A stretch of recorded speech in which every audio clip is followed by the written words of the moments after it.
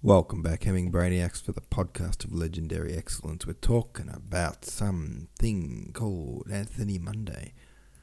I'm going to be reading some more poetry after that by a little old person called Sir Philip Sidney. I don't know if you can hear the background noise. One of my neighbours, or someone in the neighbourhood, is playing music so loudly. It's probably not picking it up, but it's probably just coming through as a bit of background rumbling because the bass is shaking our house. Crazy loud. It's going boom, boom, boom, boom, ding, boom, boom, boom, ding, ding, or something like that. Anyway, Anthony Monday. What do we think of this? And what is this whole hey nonny nonny thing that keeps cropping up in different poems? Swim says the mama fishy has the answer.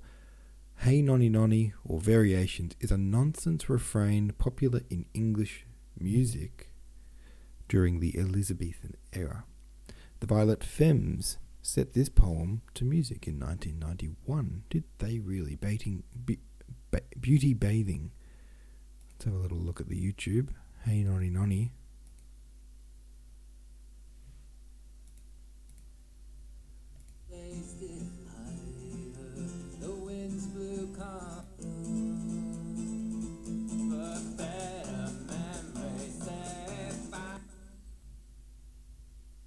Cool. Okay.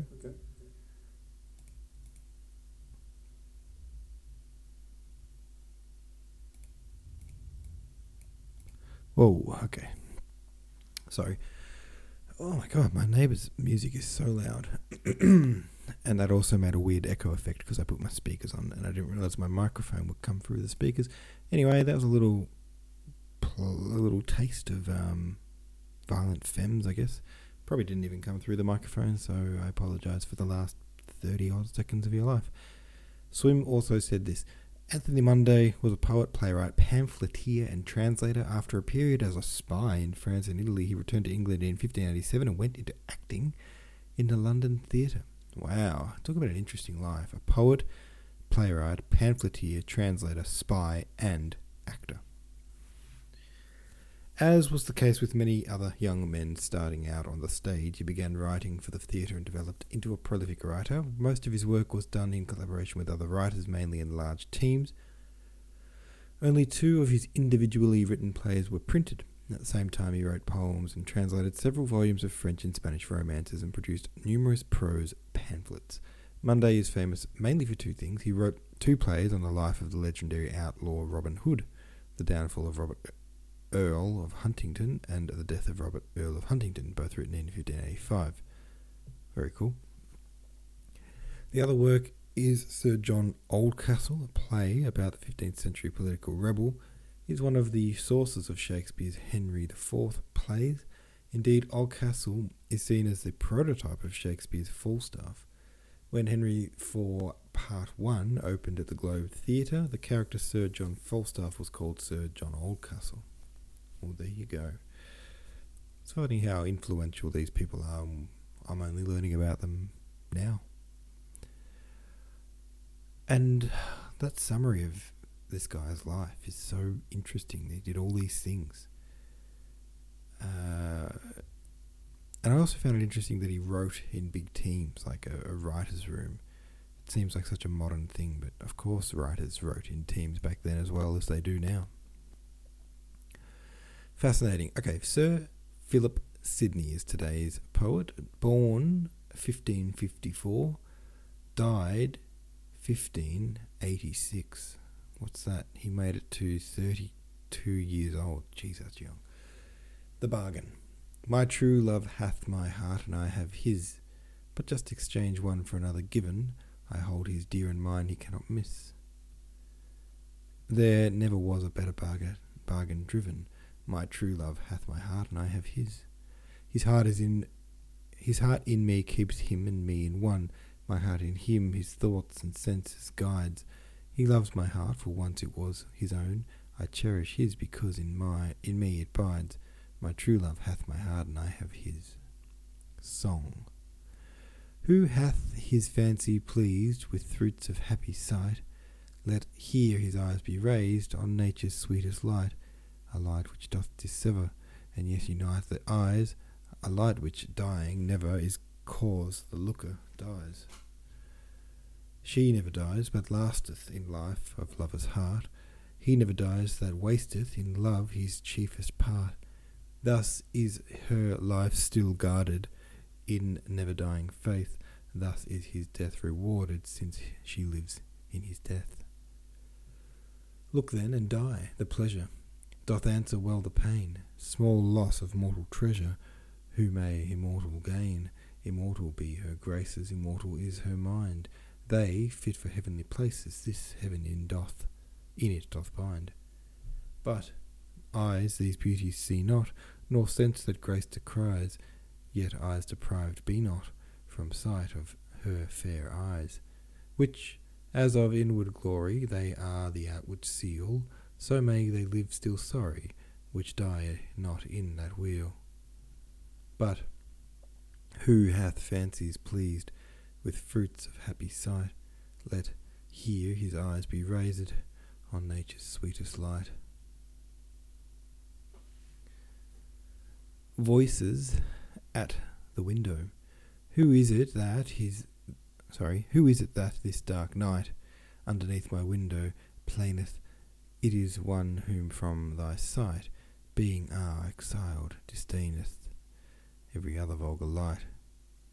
Why, alas, and are you he, but not yet those fancies changed?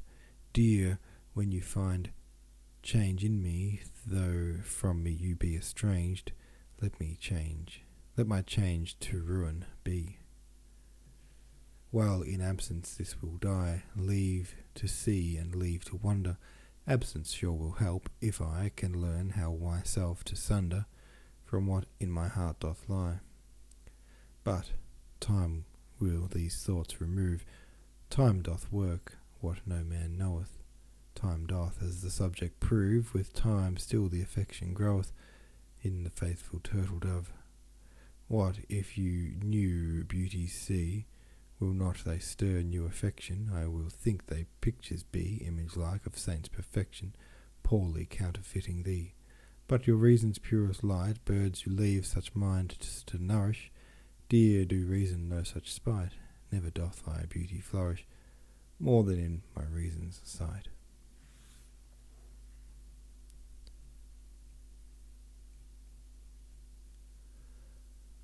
Philomela. The nightingale, as soon as April bringeth unto her rested sense a perfect waking, while late bare earth, proud of new clothing, springeth, sings out her woes, a thorn her songbook making, and mournfully bewailing, her throat in tunes expresseth what grief her breast oppresseth. For Teru's force on her chase will prevailing. O Philomela fair, O take some gladness, that here is just a cause of plainful sadness. Thine earth now springs, mine fadeth, thy thorn without, my thorn my heart invadeth. Alas, she hath no other cause of anguish, but Terea's love on her by strong hand wroken, wherein she suffering all her spirit's languish, full woman-like complains her will was broken.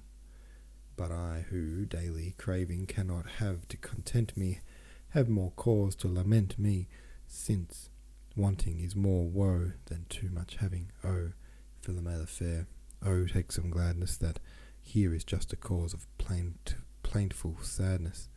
Thine earth now springs, mine fadeth, thy thorn without, my thorn my heart invadeth. This one's called The Highway. Highway, since you my chief Parnassus be, and that my muse to some ears not unsweet tempers her words to trampling horses' feet more oft than to a chamber melody. Now blessed you bear onward, blessed me, to her where I may heart safe left shall meet. My muse and I must you of duty greet, with thanks and wishes, wishful thankfully. Be you still fair, honoured by public heed, by no encroachment wronged, nor time forgot, nor blamed for blood, nor shame for sinful deed. And that you know I envy you no lot. of highest wish, I wish you so much bliss, hundreds of years you Stella's feet may kiss. His lady's cruelty. With how sad steps, O moon, thou climbest the skies, how silently and with how wan a face. What may it be that even in heavenly place that busy archer his sharp arrows tries? Sure, if that long with love acquainted eyes can judge of love, thou feelest a lover's case. I read it in thy looks, thy languished grace. To me, that feel the like, thy state descries. Then even of fellowship, O moon, tell me, is constant love deemed there but want of wit? Are beauties there as proud as here they be? Do they above love to be loved, and yet these lovers scorn whom that love doth possess? Do they call virtue their ungratefulness? This one's called Sleep. Come, sleep, oh sleep, the certain knot of peace, the baiting place of wit, the balm of woe, the poor man's wealth, the prisoner's release. The indifferent will judge between the high and low, with shield of truth shield me from out the prease of those fierce darts despair at me doth throw. Oh, make in me those civil wars to cease. I will good tribute pay if thou do so. Take thou of me smooth pillows, sweetest bed, a chamber deaf to noise and blind of light, a rosy garland and a weary head. And if these things, as being thine by right, move not thy heavy grace, thou shalt in me, livelier than elsewhere, Stella's image see. Last one. Splendidus longum valedico nugis. Leave me, O love, which reachest but to dust, and thou my mind aspire to higher things. Grow rich in that which never taketh rust, whatever fades but fading pleasure brings. Draw in thy beams, and humble all thy might, to that sweet yoke where lasting freedoms be, which breaks the clouds and opens forth the light that doth both shine and give us sight to see. O take fast hold, let that light be thy guide, in this small course which birth draws out to death, and think how evil becometh him to slide, who seeketh heaven and comes to heavenly breath. Then farewell world, thy uttermost I see, eternal love maintain thy life in me. And that's that one. Very cool. Alright, bunch of poems for you. Hope you liked them. See you tomorrow.